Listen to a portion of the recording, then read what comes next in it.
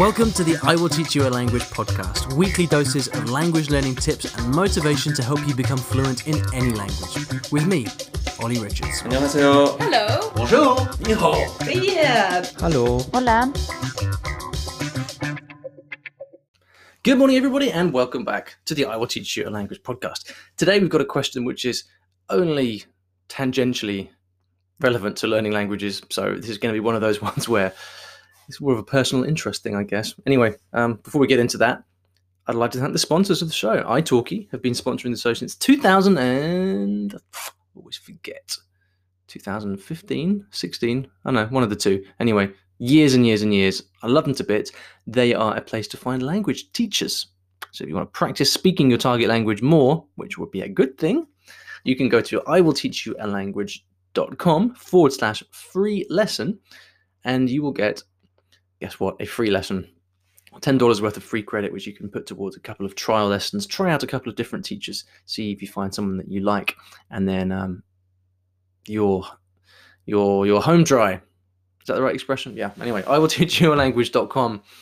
Home and dry. That's it, right? iwillteachyoualanguage.com/free lesson to get that deal from italki. All right, then. Now I've got a question here, which, like I say, is not really related to anything. But you know, sometimes it's good to talk a bit more about me, right? I know lots of you guys have questions, and you find the various things that I've got up to in my life inspiring, funny, pitiful, whatever.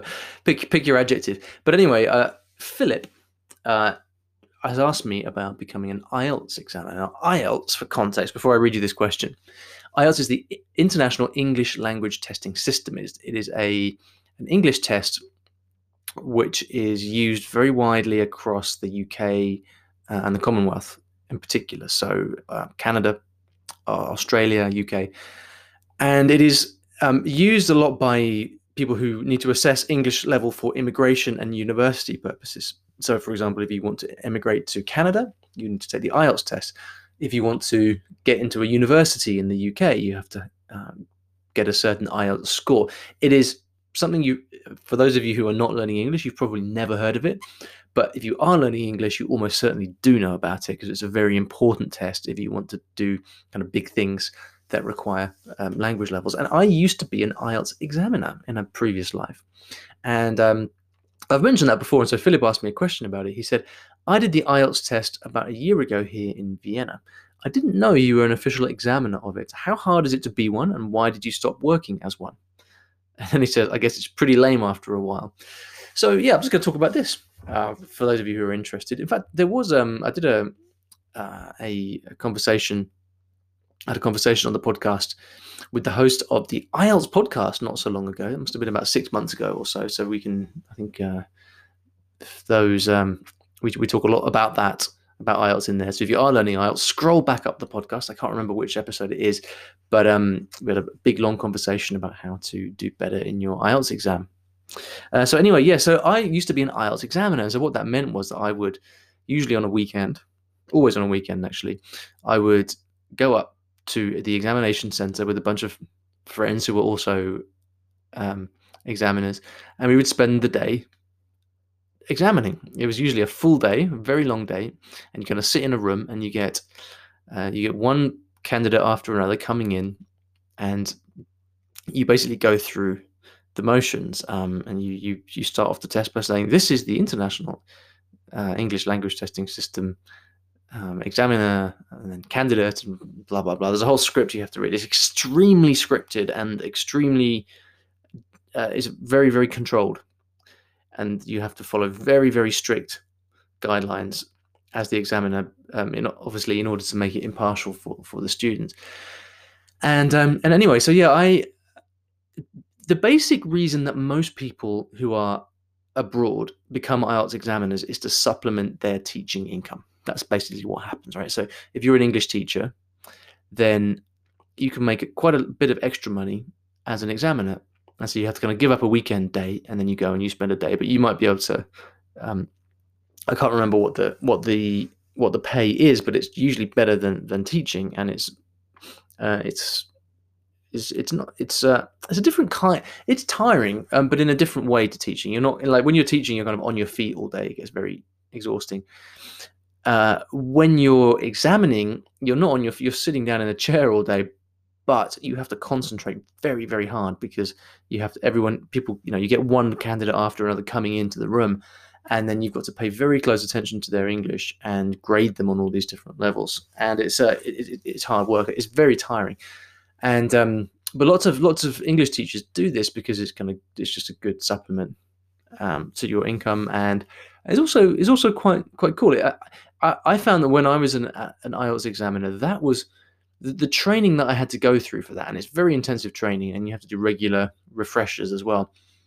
But that was one of the things that I did becoming an examiner, which helped me understand what it means to speak and write a language more than anything else, I think, because when you're doing these speaking tests, you've got to pay so much attention to the words and phrases and the grammar and the pronunciation that people are using when they're speaking, and you've got to assess every different element of this. You have all these different categories, right? Fluency, accuracy, pronunciation, vocabulary range, and stuff like that. And you have these kind of big bands of descriptors and categories, and you really have to pay attention. It's like a forensic examination of someone speaking, and you never get to do this as a regular English teacher because you're normally focused on other things. You're teaching a class and you've got a pre-prepared lesson or whatever.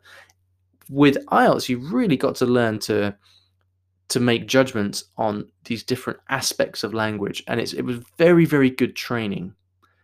And there are some concepts and things that I learned about speaking and about language by becoming an IELTS examiner, which I wouldn't have learned otherwise. And so I would really recommend it to somebody. I think the main reason that I did it was because when I was doing this stuff, I was living in Japan, I was teaching English, and I wanted to just do more, and I wanted to learn new things, try new things. This is partly how I've managed to build I Will Teach You a Language into the business that it is. I'm always someone who's always kind of moving forward and trying new things and wanting to take the next step, whatever that is. And so I just wanted to do it. I wanted the training, I wanted the learning, and I also wanted a bit of extra cash as well. It was always useful. I remember my friend Alex said he kind of treated the money he got from IELTS examining as a kind of a holiday fund. So he wouldn't spend the money, he'd kind of save it up. And then whenever he went on holidays, he would just be able to, his words were, it means you can stay in a hotel instead of a hostel. and he's absolutely right. It just kind of gives you, that it's extra little bit of spending money, which can just make all the difference when you go on holiday or something. And but it was tiring though, because you're working a full week as a teacher, and then you give up a weekend day to go and examine as well. This is one of the things that's a constant kind of toss up, really, as in the life of a teacher. It's like, do I give up time to give a private lesson or do examining or whatever to earn a little bit of extra money? And people often do, because you don't get paid much as a teacher, and more money is always welcome. But it does end up being a very kind of stressful lifestyle. And certainly when I was living and working in Japan, I really worked myself ragged. I don't do very well saying no to things, especially when there are kind of opportunities involved in learning. Anyway, so I did that for about a year in Japan, and then when I went to Qatar, I was not teaching anymore. I was managing this teaching center, but I kept doing IELTS at the weekend from time to time. I didn't do it that much because it was just very tiring, and I kind of wanted my weekends back, But from time to time, the IELTS guys would call me up and say, "Ollie, look, we're really short on examiners. Can you come and do a day for us?" And I go and do it, and it's fun. You kind of keep up your skills, and you have to do fairly regular sessions as an examiner anyway if you want to keep up your credentials. And then anyway, so I did that in Qatar, and then I moved to Egypt, and then I stopped doing it. And why did I stop doing it? I don't remember why I stopped doing it. I'm not sure whether it was because when I got to Egypt, I was kind of earning a bit more money, and IELTS paid a lot less.